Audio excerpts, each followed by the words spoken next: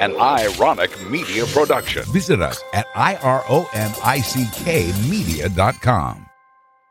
The greatest thing holding people back from good sleep is that fragmentation of attention. The inability to sleep in corporate life is lack of planning. These are words from my guest on this episode of the Sleep Whisperer podcast. Ganesh Ramakrishnan is Manpower Group's Global Chief Technology Officer. Manpower Group is a Fortune 500 company. Ganesh came from Citigroup, where he was most recently managing director, head of business programs and decision management for the EMEA consumer business segment. He is also a published author and a frequent speaker at industry conferences, universities, including London Business School. If you are in the corporate world and wear poor sleep as a badge of honor, think again. Ganesh constantly moves through different time zones, and if you listen to this inspiring conversation, you'll see why I think of him as the planning genie. Ganesh shares his wise words and actionable steps on how to manage a very hectic life as a highly successful executive. Welcome to the Sleep Whisperer podcast. I'm your host, Deepa. Join me and my many expert guests and medical professionals from the cutting-edge science of functional medicine of the West and ancient wisdom of the East. Learn all about how to discover your root causes of poor sleep and understand the proper tools and techniques to end your confusion and begin getting a good night's sleep. It's time to regain hope and begin your sleep journey with the Sleep Whisperer podcast.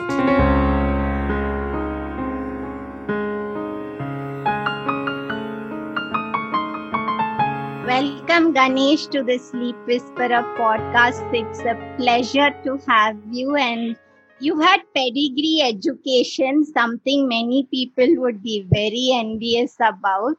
And you have really had a very successful career as well. So along that way, many people in that whole growth towards success prioritize many things over basic necessities such as sleep, and when there's high stress, sleep can take a back seat. So when you do share your story, and I want to know every little intricate bit of maybe from when you were just finishing school to how you got to where you are today. And in that, if you can just interweave those little instances where your sleep took a back seat, did that impact you in any way? Or maybe you've had great sleep all along. Either way, I just want to know all about that. Sure. No, thank you so much for having me on your podcast, Deepa. It's a pleasure for me to participate. So, yes, I did have the privilege and the fortune of going into really good institutions and getting trained really well academically. But before that, from school, it was a kind of an ambition for me to get into a good college. Since I was very keen, I started preparing for it. And every school kid, even in those days in India, used to dream about IITs. And I was no exception to that. So I decided that I would give it a shot. I was, of course, not very sure. In fact, I thought my chances were quite small. Nonetheless, I started preparing for it. So I prepared for my IITs for about 2 years. And I did it all on my own. I didn't go to any classes and so on. It was like, neither did I think about it, nor I thought my parents would be willing to pay for all that stuff. So they basically said, hey, you know what? You have to do your stuff. You pass out and you make your life for yourself. Don't come to us with anything. I wish today's kids had the same kind of treatment, because that really brings out much more responsibility and hard work and being able to take over each person's life themselves. But nonetheless, faced with that, first time I started working long hours. Till then it was cool. You really didn't need to work or slog so hard. But in that class 11 and class 12, where you had the need to prepare for your board exams, which are also important, but at the same time prepare for competitive exams such as IIT, I had to start working long hours. And what I realized even at that time was, if you were disciplined and you planned well, you had a much better chance of doing your stuff in a very planned manner. So not kind of overstretching, when things are close by, not getting into a panic, and still being able to do justice to what you study. And 2 years is a long time. So I went about it with a lot of dedication and planning, which helped a great deal. I did start eating into my sleep a little bit, but because I had that planning, I could kind of manage it quite well. So I used to get at least about 7 hours of sleep every day, but generally over the 2 years, it was highly disciplined, highly focused, and a lot of hard work. Of course, I abandoned all my activities, hobbies, games, everything was abandoned, just study and nothing So, else. but when you say you planned for your sleep to get that average, what do you mean by planning? So overall, when I talked about planning, I was talking about the planning for the entire preparation for competitive exams. So over 2 years, I almost had like a master plan, how I would prepare for it and how much I would do every month. So I went about it with a lot of rigor. And within a day, I just settled into a routine. So it was like a ritual that, hey, so many hours I would study, and then this is the time I would sleep, and the next day you would wake up and go to school. So because I had that rhythm and routine, I didn't have to kind of get by without sleep. For most of the days, I got 7 hours. And so I also discovered that I was very sensitive to sleep, which meant that if I missed sleep even by 1 hour, the next day would be like ruined. My productivity would just go down, just not able to focus or concentrate. So I realized that I needed that sleep. And if I don't get that sleep, I did have a problem the next day. And waking up was also very difficult. So therefore, I decided I would get plenty of sleep. In those days, nobody knew about how important sleep was. It was like, hey, I needed to get the sleep because otherwise next day wouldn't work well for me. So I was able to do that consistently. I must say, even on the eve of these very big exams, important exams, and so on, I would always get sufficient sleep. I wouldn't say this last day is 4 hours of sleep. Not at all. The last day is still 7 hours of sleep. You get that sleep, you're clear headed, you go and write your exam. I wouldn't credit anything. I think I just fell into that habit, which was lucky for me, and I continued that. And when I entered into IIT, it was not more stressful than the preparation time. So after getting into IIT, it was less stressful, I would say, because you had a hostel and so on, you had friends, and you fell into a different pattern and rhythm.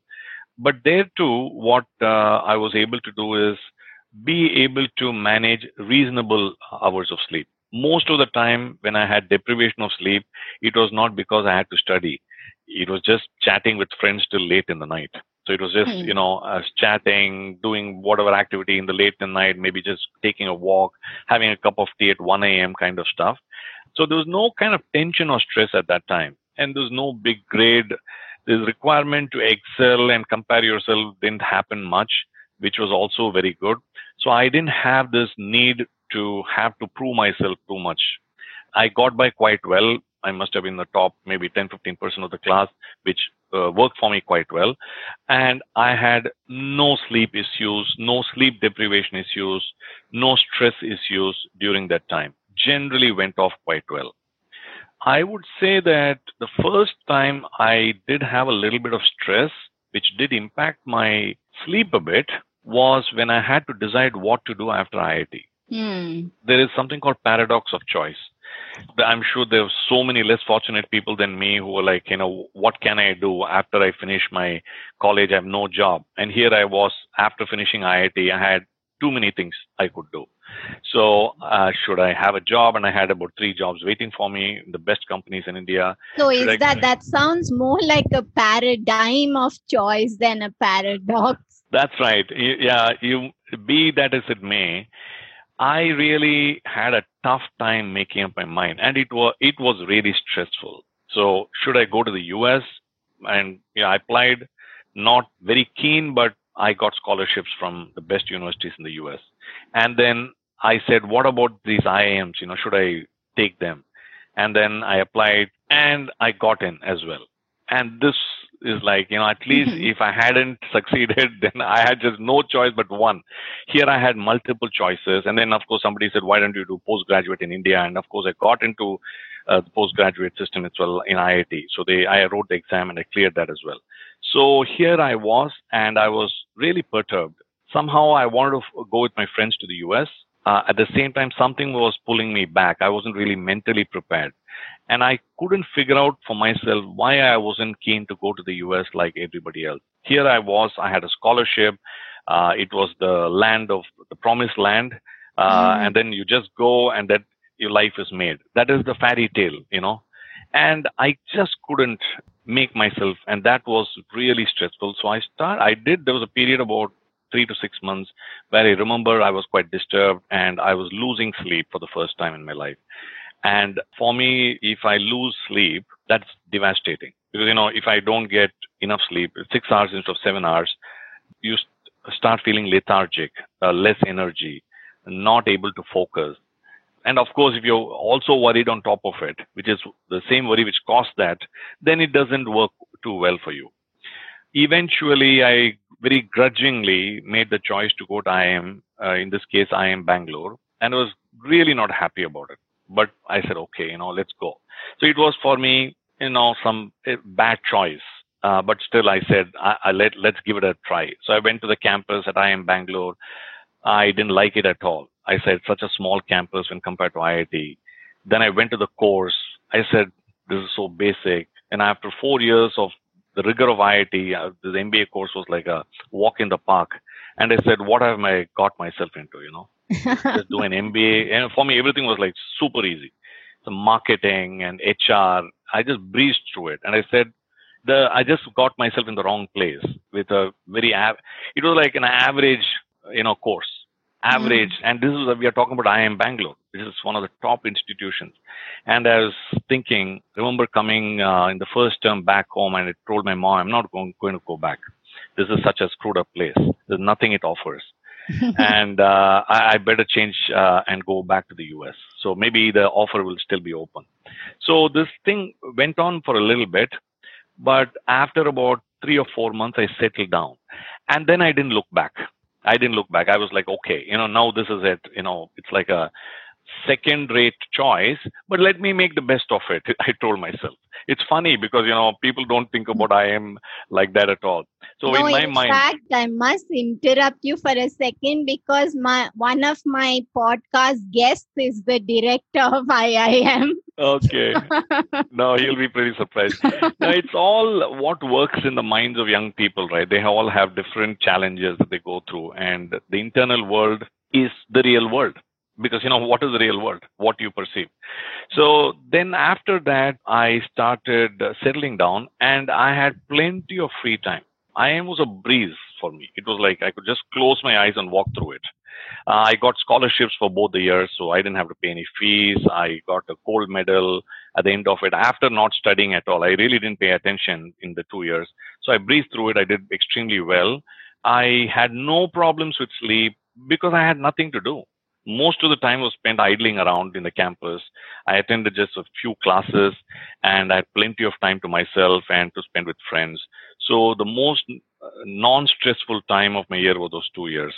Today's MBAs are not like that. They are like heavily stressed out. But in those days, things were different. Then I got into this job with Citibank. This was like a very, very sought after job.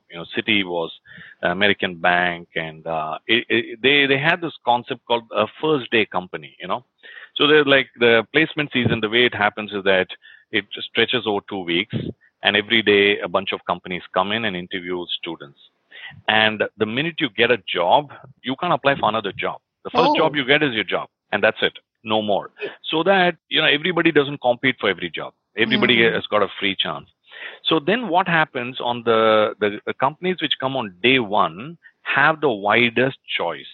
They have all the toppers. Right. And the companies which come in the end have the least choice because most people have dropped out, and generally the people who haven't done too well in the courses are the people who are stuck till the last. So Citi was a day one company. And of course, the students ranked which company should come on which day. They would say, these are the companies which we want on the first day, second day. So the companies also felt very proud. If you're a day one company at IIM, you're like, wow, we get the best choice. So Citi was one such. And I remember that I went for the interview and I managed to get through that. So I didn't go in for any other jobs. So when I entered city after getting through the campus, I remember that there was a lot of trepidation because, it was a very tough employment. People talked about long hours, lack of sleep, a lot of IMs there, and if all young people, it was like a disruptive startup within a very large organization. That's how it was set out.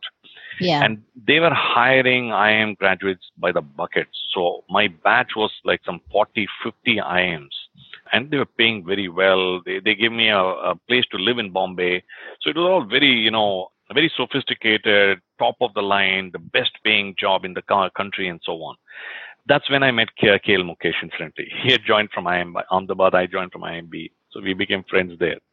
There, the days were very long and a lot of hard work combined with the kind of a little bit of stress of a new job. What are you doing and how do you want to do it? But even then, I don't believe I missed out on sleep, because you can sleep at 11 o'clock and get up at 6 o'clock and still you have had 7 hours of sleep. And so I managed to get decent amount of sleep. I was not sleep deprived. We didn't have parties and so on during the week at all. So no late night drinking, nothing like that. So it was pretty clean. I started off in Bombay and then I came to Chennai. They transferred me to Chennai, which also is where my parents lived. So I stayed with my parents, and automatically it meant you had so much more order in life. So I went through that phase quite well. I did pretty well in city in the first 3 years, so I did pretty well. I was almost ranked top in my cohort of 30 or 40 IM graduates. So it felt good. And then I got married at the time. During that time, just before marriage, maybe about 6-7 months, I did have some stressful episodes of a personal nature, which set me back a little bit. And that stress caused me to consistently lose sleep. And I think looking back, it must have been a bit of kind of depression as well.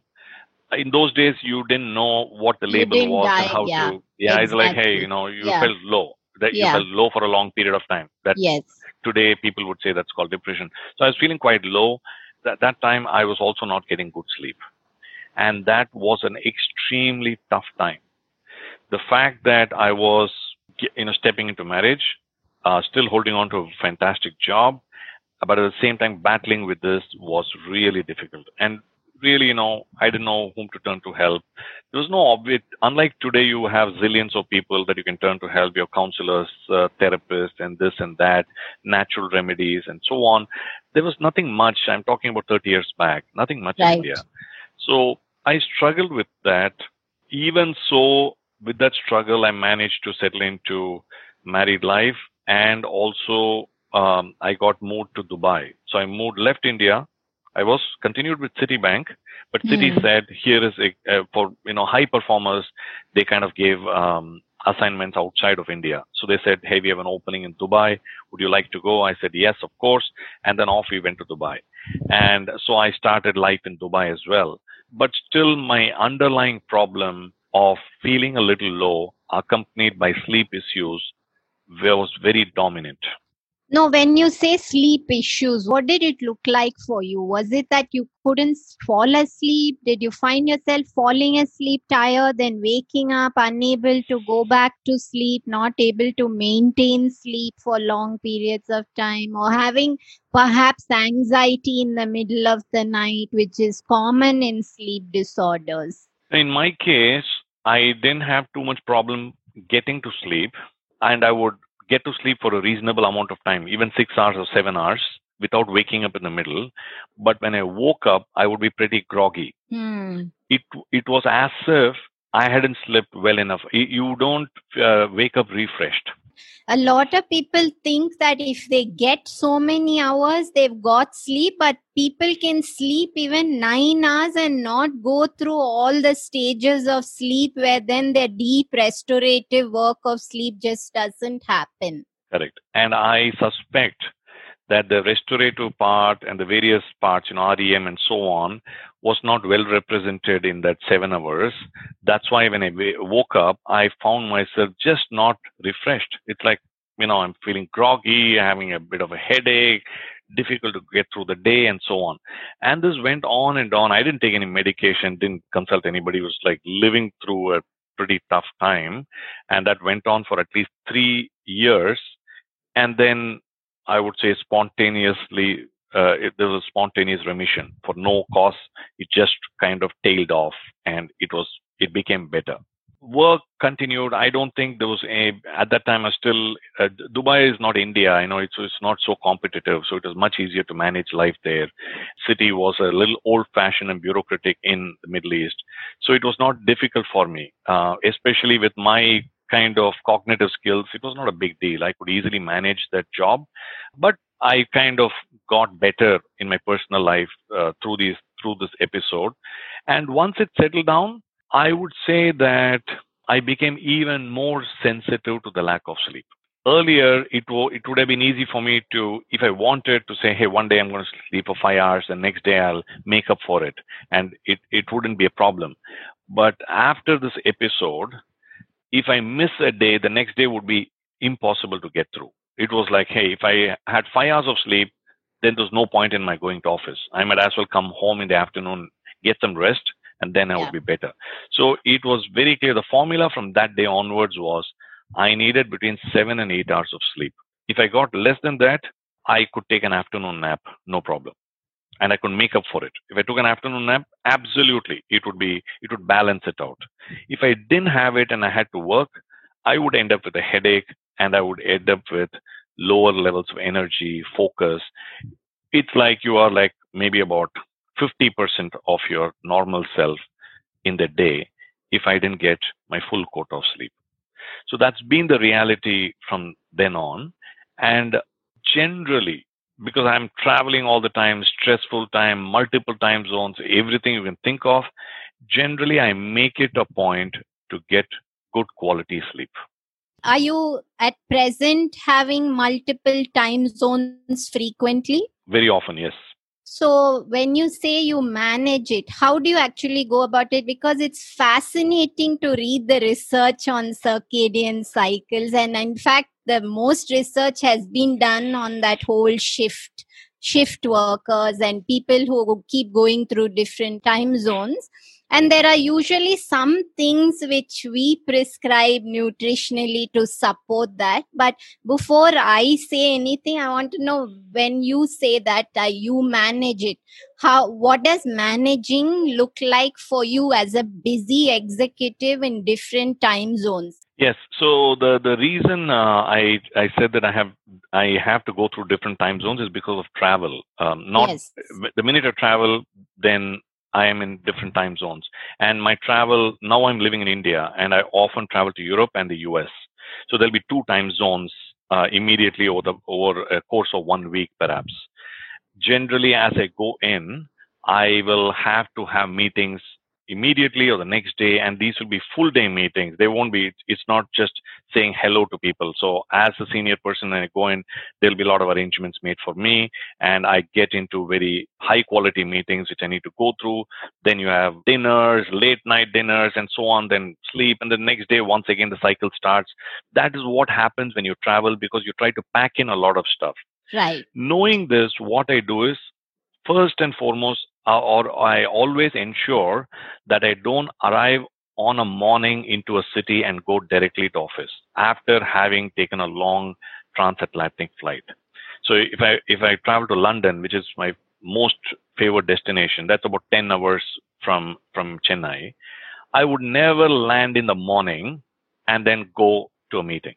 I would always arrive the previous day in the afternoon or late afternoon, and then go into the hotel and get sleep. So that's one thing I always do. The second thing I do is that, especially if I'm traveling to the US, which is 12-hour difference. So I land there, it's 11 and a half hours time difference. So if I land in the evening, just at the time it is night there, my clock tells me it's morning. Yeah. So that's how I land up every time. Once again, just like in Europe, I land the previous evening. I don't ever land in the US and go to a meeting. The other technique that I do is, as I'm flying westwards, I tend as much as possible not to sleep during the flight. So remember, the flight itself could be about 20 hours. So Right. 20 to 22 hours of flying. That's when most people are actually sleeping. I don't sleep. Okay. I might take naps. I may take like a 1 hour nap, 1.5 hour nap just to keep me going. But I generally tend not to sleep. What do you do for 20 hours on a flight? Yes, that's a good thing. Mostly I watch movies. I might do some work and I might walk about a little bit, but generally, kind of watch movies and keep myself occupied because by the time you're quite groggy, you can't sit and work. You're like Right. already you're needing sleep and it's very difficult. So I keep myself awake by just watching a few movies and so on. I take great care not to sleep more than a few hours, maybe 2 3 hours. I might doze a little bit, wake up again. So when I land in the US after almost 24 hours of no sleep, which for me, for my sensitive cycle, it's quite a bit that I missed. I'm really tired. I'm dead tired. So if I land in the hotel and I take a shower, I'm directly ready to go and get to sleep. So 6 p.m. in the evening is normally when I reach my hotel in the US. I time it accordingly.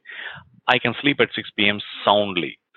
So some of my colleagues take various, pills and all that. I don't believe in taking any kind of medicines at all. I just go in, and of course I take care. I don't drink much. I don't drink at all in the flights at all, zero, and I take very light food. So if they, What do you mean by light food? so what I mean is normally these guys in business class they ply you with a lot of food. They give you 2 or 3 times in the range of 20 hours. You'll probably get 4 meals. In 4 meals, I would only take two. So I would take two, but refuse two of them. I would always skip desserts. So I keep myself reasonably well hydrated. So I take those choices. And what has worked for me is that the minute I do that and I go there, I hit the bed at 6 p.m. Next day, I wake up, let's say at 5 a.m. I get really good restorative sleep during that time, maybe 10 hours of sleep, and I wake up totally refreshed and in that new time zone. I Excellent. I mean, this totally, is like guidebook of how to manage circadian rhythm in time zone difference. yes. So it's worked well for me in the past 5 years because I've repeatedly done this. Every time I do this, What so it's made you always worked. actually think about this? Because at some point when you started traveling, it's so common to just fall asleep on the flight. Are you a innate planner in everything? Because you spoke to me about your planning way back in to get into IIT. So it looks as if your personality itself is built to look at the nitty-gritties of what's going on behind. Yeah, generally, you think about things, right? And you try to figure out what you can do. I mean, you can only do what you can do instead of just submitting to what has to happen. So a little of that, and maybe a little the fact that I can keep myself awake by seeing movies. Many people get tired seeing movies. In my case, it doesn't matter. I just flip on something and keep seeing it. So those kind of both of them helped. And the first time I found this work for me, of course, the next time onwards, I was following it rigorously. The reverse, when I come back from the US back to India, till recently, it has always been a problem. I always used to have issues flying eastwards. And when I try the same technique, it doesn't work well enough, even though I might come late evening back to India or sometimes even early morning, 3 a.m. in the morning, somewhat difficult to get to sleep. Even if you get to sleep, I always find myself very sleepy during the day and that sleepiness would persist for up to 2 weeks. So it takes 2 weeks for me to get out of the earlier time zone. In the first week, a little bad, and the next week, over time, getting better. So, what do you think is the explanation for that difference between eastward and westward? I think on the eastward, because I am arriving when dawn is breaking, and you're expected to adjust to that, and I've actually not had sleep properly on the flight, the exact opposite is happening. That you continue to need sleep according to the original time zone from where you left. And so the important thing then to do is actually flip this equation and get as much sleep as possible on the flight. So if you do that, and if I'm trying that out a little bit, it does help. Generally, it helps. So eastward flying, you try and get as much sleep as you can. It all depends on when you land, because if you're landing during the day, then you should land after having slept well. If you're landing in the night, let's say 7 p.m. in the night, then you should be in such a situation that you can get to sleep, in which case you should be a little sleep deprived. So a lot of my colleagues, what they do, there are people who travel even more frequently than me. What they do is that the minute they get into the flight, they set their watch according to the destination. Right. And when they set their watch, they'll say, hey, let's say it's whatever time in the flight, it's 8 p.m. Then they take a pill, like a sleeping pill. They Right. normally favor Ambien. Ambien is the one they often tell me. They have a few tablets of Ambien. They pop it, and they're totally, gone to sleep. Yeah, Okay? but those medication are highly, highly addictive in many cases, maybe not in everybody, but there's a very large percentage who then ends up with so many, not just addicted to the sleep medication, but it actually has a spillover effect on other things like transit time from eating to elimination. Everything slows down. So there's so much impact in the physiology that it's really not at all wise to be relying on that for a solution. That's exactly what I also thought, which is why I never went there. But, some of these guys say it works very well for them. Of course, they are very highly fit, highly paid execs who know about all of this, and they're having busy lives, and they say this is the only way for me to get into a particular city and then be totally fresh and do what you have to. So the compulsions of this very busy life has made them look at this as a solution. In my case, I try my best to adjust my schedule so that I'm a little kinder on myself when I travel. I don't need to prove anything. It's Right. fine. I don't need to tell people that, hey, what, I just got off the flight, I've showered, and I'm here, and I'm the whole day. I don't care. Exactly. Yeah, there is a stress and poor sleep are worn like a badge of honor a lot in the corporate world. So it is become almost a way that people discuss it, that I have high stress, and that also I feel somewhere can slip into becoming an excuse for poor choices in food, alcohol, stimulants, lifestyle. So it can definitely tip over into poor choices. I would agree. So if you're in control of yourself very well, mentally in control of yourself, then you don't need to prove yourself, and you don't need to then slip into all of these to keep it going. So Yes. when you lose control, then you lose self-discipline, you lose the ability to say no to many of these things. And then you say, this is it, this is how I'm living my life. So I've tried my best to, maintain that control and to be able to not use this lack of sleep as validation that you're working really hard. Of course, a lot of people tell me this. I run into many meetings and people would make a big deal of this, right? That, Right. I've been working flat out for the past 4 days. I just had in the past 48 hours, 5 hours of sleep. And then everybody would gaze at them with admiration and say, wow, Right. it's phenomenal, man, how well. This often happens with men. It doesn't happen Yes. with women. Yeah. Yes. But with men, often it happens. And these people would feel really happy about the fact that they have got away without sleep. I have never had that problem. I mean, it's okay. I just tell them it's amazing that you were able to do that. I could just not do it, and I wouldn't do it. And I always tell them generally, if you're doing this, it means it's lack of planning. It just shows lack of planning and lack of the ability to manage your work. So I think the better way to do it is if you plan well enough, you don't need to get into this panic situations and have this enormous stress building up.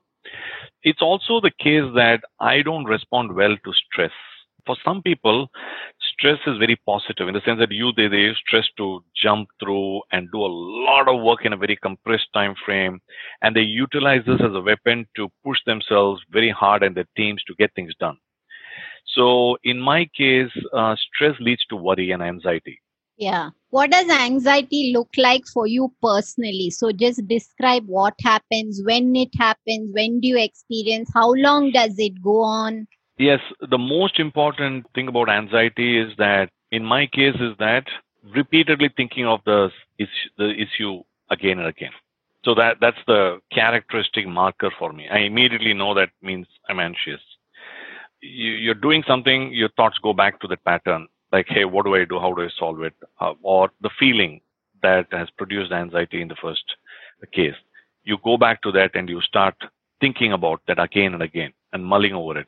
And it's not that it's just one day. It could be the next day and the day after. Then How about during the night? Generally, Not only for in a you. very few times it has happened. Generally, I have been, able to get to sleep and sustain it through the night, but sometimes difficulty in getting to sleep if one is anxious. Fortunately, these are few and far between. But the reason I'm saying that is that's why I actively try to avoid situations which are high stress situations, which are more likely to cause anxiety. The minute you get into stressful situations, anxiety will follow. Of course, there are other areas at times when it's not stressful. It could be a discussion with somebody, or it could be altercation or an argument, or it could be anxiety about your future status and so on. Those are nothing to do with a stressful situation or work pressure, but it could be other life situations. So in these cases, what happens and how do I deal with it? Generally, I don't deal with it well. I don't know how to solve for it. So you're anxious, you have a problem. How do you solve? I don't know. So I can write it down. I can use CBT techniques and so on. I know CBT. I've read about it. But as to some extent, it could help. Discussion with my wife, of course, will help a little bit, certainly. What I tend to see is over time, it comes down. I mean, it doesn't sustain for too long. If it sustains for too long, like what happened in the time, when I was just leaving India for Dubai, then it will lead to really bad situations, deep issues. Yeah, maybe it could lead into depression very rapidly. Right. So I know about that, so I'm on the watch for it. So physiologically, does it look like racing heart or nervousness, restlessness, all of it? No racing heart. I think physiologically, I would say restlessness and the inability to sleep, but not adrenaline pumping through and racing heart, no, and not generally.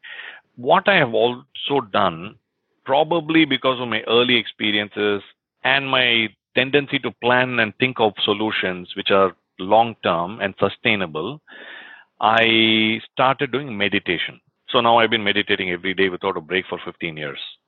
So every day I spend about half an hour Do you have a specific practice? Yes, indeed. So this practice, it's called Sahaj Marg, and it's got a new name called Heartfulness Meditation. It's been rebranded and it's now quite popular. I kind of took it up, I would say maybe 2003. So it's like more than 15 years now, 15 years of constant, and I practice it without a break every single day. And of course, it has a very deep spiritual background to it. Even keeping aside the spiritual background, just knowing that meditation is helpful, I know extremely well that it's extremely helpful. It's calming. It has long-term benefits well beyond the time you're meditating, because the meditation reflection response continues during the day, and it's been extremely helpful for me. It also conditions your mind differently because you're able to perceive things in life through a different lens. So the same situation affects different people differently. So if you're able to take a step back and say, it doesn't matter, what the hell, success, you don't need to have this level of success, or what does success really look like? So what you're talking about is a feeling of gratitude, surrender. What you say calming, I actually say physiologically you're shifting from a sympathetic nervous system response to parasympathetic. Right. And so 15 years of meditation, I'm sure would have had some permanent changes. Of course, when you're through it, you don't detect those, but certainly I must credit the fact that I'm able to stay on even keel despite what could be very stressful. I owe it to this lifelong, practice of meditation. In fact, research recently has found that corpus callosum between the two hemispheres of the brain actually gets thicker with long-term practice of meditation. So the communication between the two hemispheres is greatly improved. And This is actually scientific research. Right.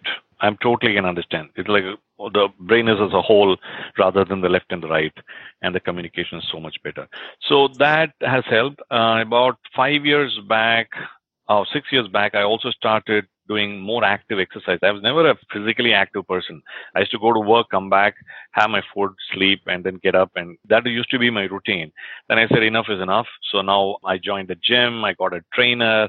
And now I dedicate maybe 45 minutes every day to some physical activity in addition to meditation, which also I think helps because your physiology, your kind of metabolism slows down with age, and so you need to keep it up. When you're at the age of 20, you're generally far more fitter with the same lifestyle, or even a worse lifestyle. But at the age of 50, with the same lifestyle, you can become pretty unhealthy. You can gain weight and so on. So that I have also practiced. I'm practicing now every day, 45 minutes to 1 hour. Before COVID, I had a trainer as well. So I had to really go and do proper exercise 1 to 1.5 hours at the gym every alternate day. So that also helps. So what I decided, Deepa, was this. I know that I'm getting into this pretty stressful situation as an exec with traveling and this and that. I decided you have to be super disciplined about it. And so super discipline is food, thinking, and ability to, how you view life, exercises like meditation, coupled with good exercise, physical exercise. So all of this I do. And my diet also, I tend to be quite sparing. I mean, I tend to avoid rich stuff. I'm totally vegetarian. I used to be a casual drinker before and now stopped it totally. Zero. Mm-hmm. So I just say no to everything and I'm okay. So I think those things help is what I think. Take me through when you're not traveling, when you are here in India. Take me through your whole day from when you wake up, your whole routine from morning to when you go to bed. Yeah, so 7 a.m. I never wake up early. 7 is the earliest. I wake up and do about 30 to 40 minutes of meditation. That takes me all the way to about 7:45. By about 8, I have breakfast. What read is the breakfast? papers. Breakfast, generally in India for the past 5 years, has been 4 idlis every day. So it's quite a light breakfast. Have a cup of tea, have breakfast.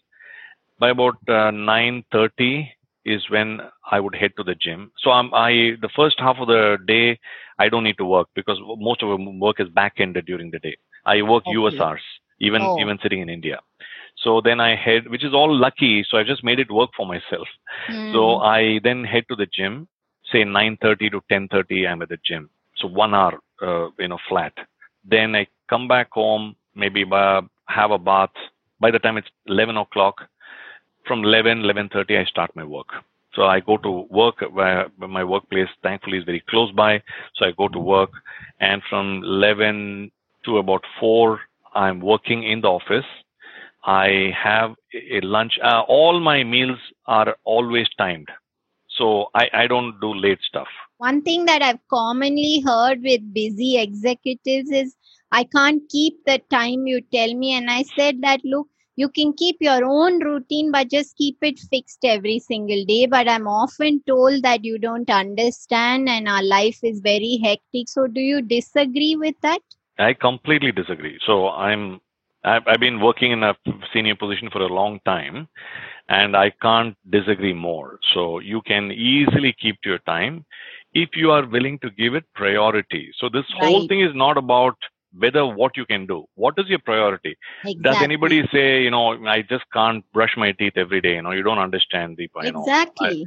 You brush your teeth. So if this is a priority, it's a priority. That's it. And if you find that your work just cannot allow you to take your lunch at the same time, then leave the damn job. That's it. That's what is priority all about. So you have to make it clear, or you have to talk to your whomever and say, I'm sorry, I need that time. I'm going to sleep, or I need to take a break. I have to go for lunch. They may look at you peculiarly, but it's about you asserting yourself on these items and being very clear about the personal boundaries that are important for you. If you can draw those personal boundaries within reason, because, obviously everybody needs a job, they need to take pay, and they have a particular personality. And most Indians suffer from the problem of the inability to say no. That's a deep-seated personality. Yes. And it's very tough to go against it. I understand it. Is you have to find some coping mechanisms to be able to speak up and say that this is very important for me. Yes. So if you're able to say that and speak up for yourself, then you can do it. Nobody will have a problem if you want to eat your lunch at 1 o'clock. What's the big deal is half an hour of time. My lunch always is at 1 p.m. my assistant secretary knows that she has to put the time. So she will have a meeting called lunch in my calendar. There is a meeting called dinner in my That's an calendar. excellent tip, actually. I think more people should actually implement that. Yes. So for the next 1 year, if you look at my calendar, the only two things you will see every day is lunch and dinner. Lunch and dinner. It's always there. So that nobody else will put a meeting in that time. And nobody else can, shove my calendar and come into my Yes. calendar. So I have my lunch, light lunch, like 4 rotis or something. It's not a very light lunch, reasonable lunch, I would say, with some vegetable. Always generally home food only. I tend to carry food from home. I never eat outside if possible. Evening, I come back home by about 5 p.m. and then I have evening calls starting 5 p.m. all the way till about 10 p.m. 5 hours of calls I have. So it's continuous. Again, there will be a break for dinner.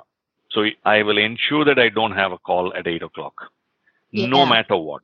So 8 o'clock, I'll go finish my dinner, 30 minutes, come back to my desk, and then I continue. I'll see if I can walk around when I'm having calls. So, I don't stick around in one place. Walk around a little bit so that I don't stay in one place for too long. But often if it's video calls like this one, I'm sitting in one place. And by about 10, sometimes 11 o'clock is when I finish my work. So I'm really tired by that time. And I would do something to relax myself. Either watch the telly for about half an hour, read a book for about 30 minutes. And then I finally have about 10 to 20 minutes of meditation before I go to sleep again. So you're sleeping only around midnight. I am sleeping only around midnight, and I'm so between 11 and 12 I sleep, and then I wake up between 7 and 8. 7 a.m. is generally when I wake up. So I tend to get about 7 to 7.5 hours of sleep every day. That's my schedule pretty much on the days I'm in India. So a lot of businesses all over the world are trying to prioritize sleep for their employees because they're working different time zones, long hours, and they have seen that sleep is intricately connected to productivity, efficiency. Do you feel that businesses in India are incorporating tools like this, like having a little sleep zone, areas where employees can catch a power nap if they're there for a very long time? Do you feel that companies need to be doing something like this to help themselves improve employee efficiency? Yes, no, I definitely think so. Most companies don't do it. It's quite alien to them to think about afternoon siestas or naps or power naps. In the Middle East and in Spain, they have time for that. So Yes. I was in Dubai for some time, and it's like 2 hour lunch break. So you go home and you're expected to sleep and come back. Spain as well. So, but they are different cultures. So here that concept doesn't have. The important thing is not about providing a retreat in the office, but the cultural labeling that comes with it. You got Yes. to remove that. It's actually sleep is seen as a luxury for execs, and that's a macho thing to say that I don't sleep, I'm working constantly. Exactly. So that culture has to go, and people should understand how important sleep is to well-being, and that link has to be made explicit. So, two more questions which I ask everybody. 100 million people in the world with diagnosed sleep disorders. This is not counting who's not talking about it. And there are a lot of people in India who are not diagnosed with sleep disorders. They just silently having poor sleep. So what do you feel is the biggest root cause of poor sleep? And I'm not asking only in a corporate life, but generally, what would you feel is the biggest reason that's holding people back from quality sleep? I think nowadays, after seeing young people around, both my daughters as well, it's this fragmentation of attention and the invasion of electronic and social media into day-to-day lives. That's the biggest single cause for Yes. poor sleep.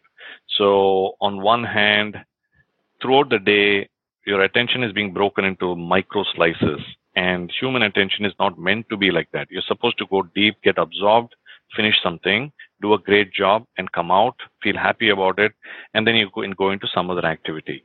You can't do it every 5 seconds. The other problem with social media is the constant comparisons it invites with others.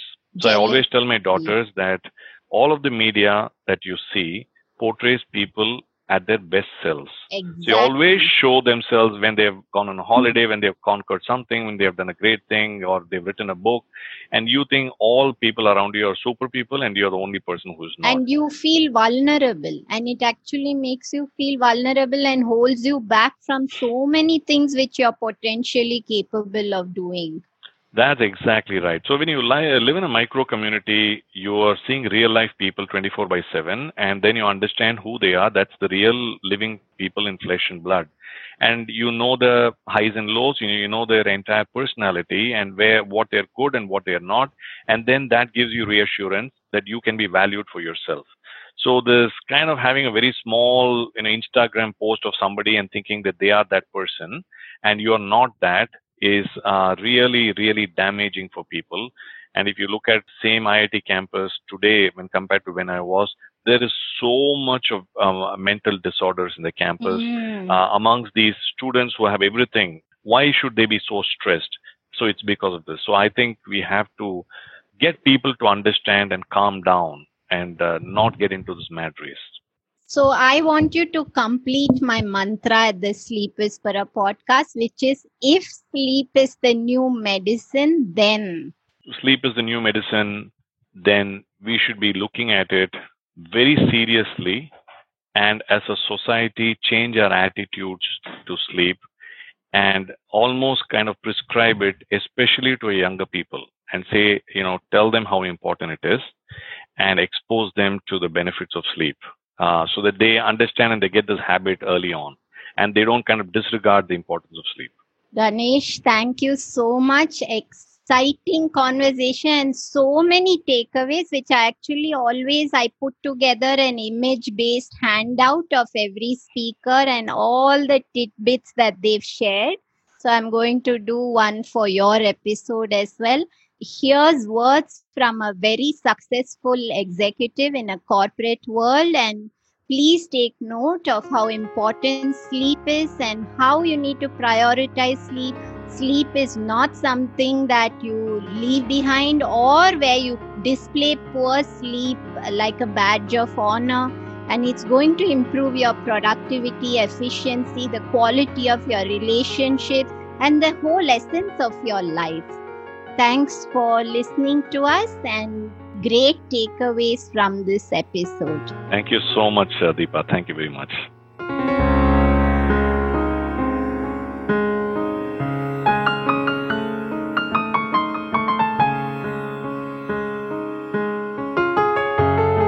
Hey everyone, I hope you enjoyed the show. Just a reminder that this podcast is for information purposes only. This is not a substitute for professional care by a doctor or otherwise qualified health professional.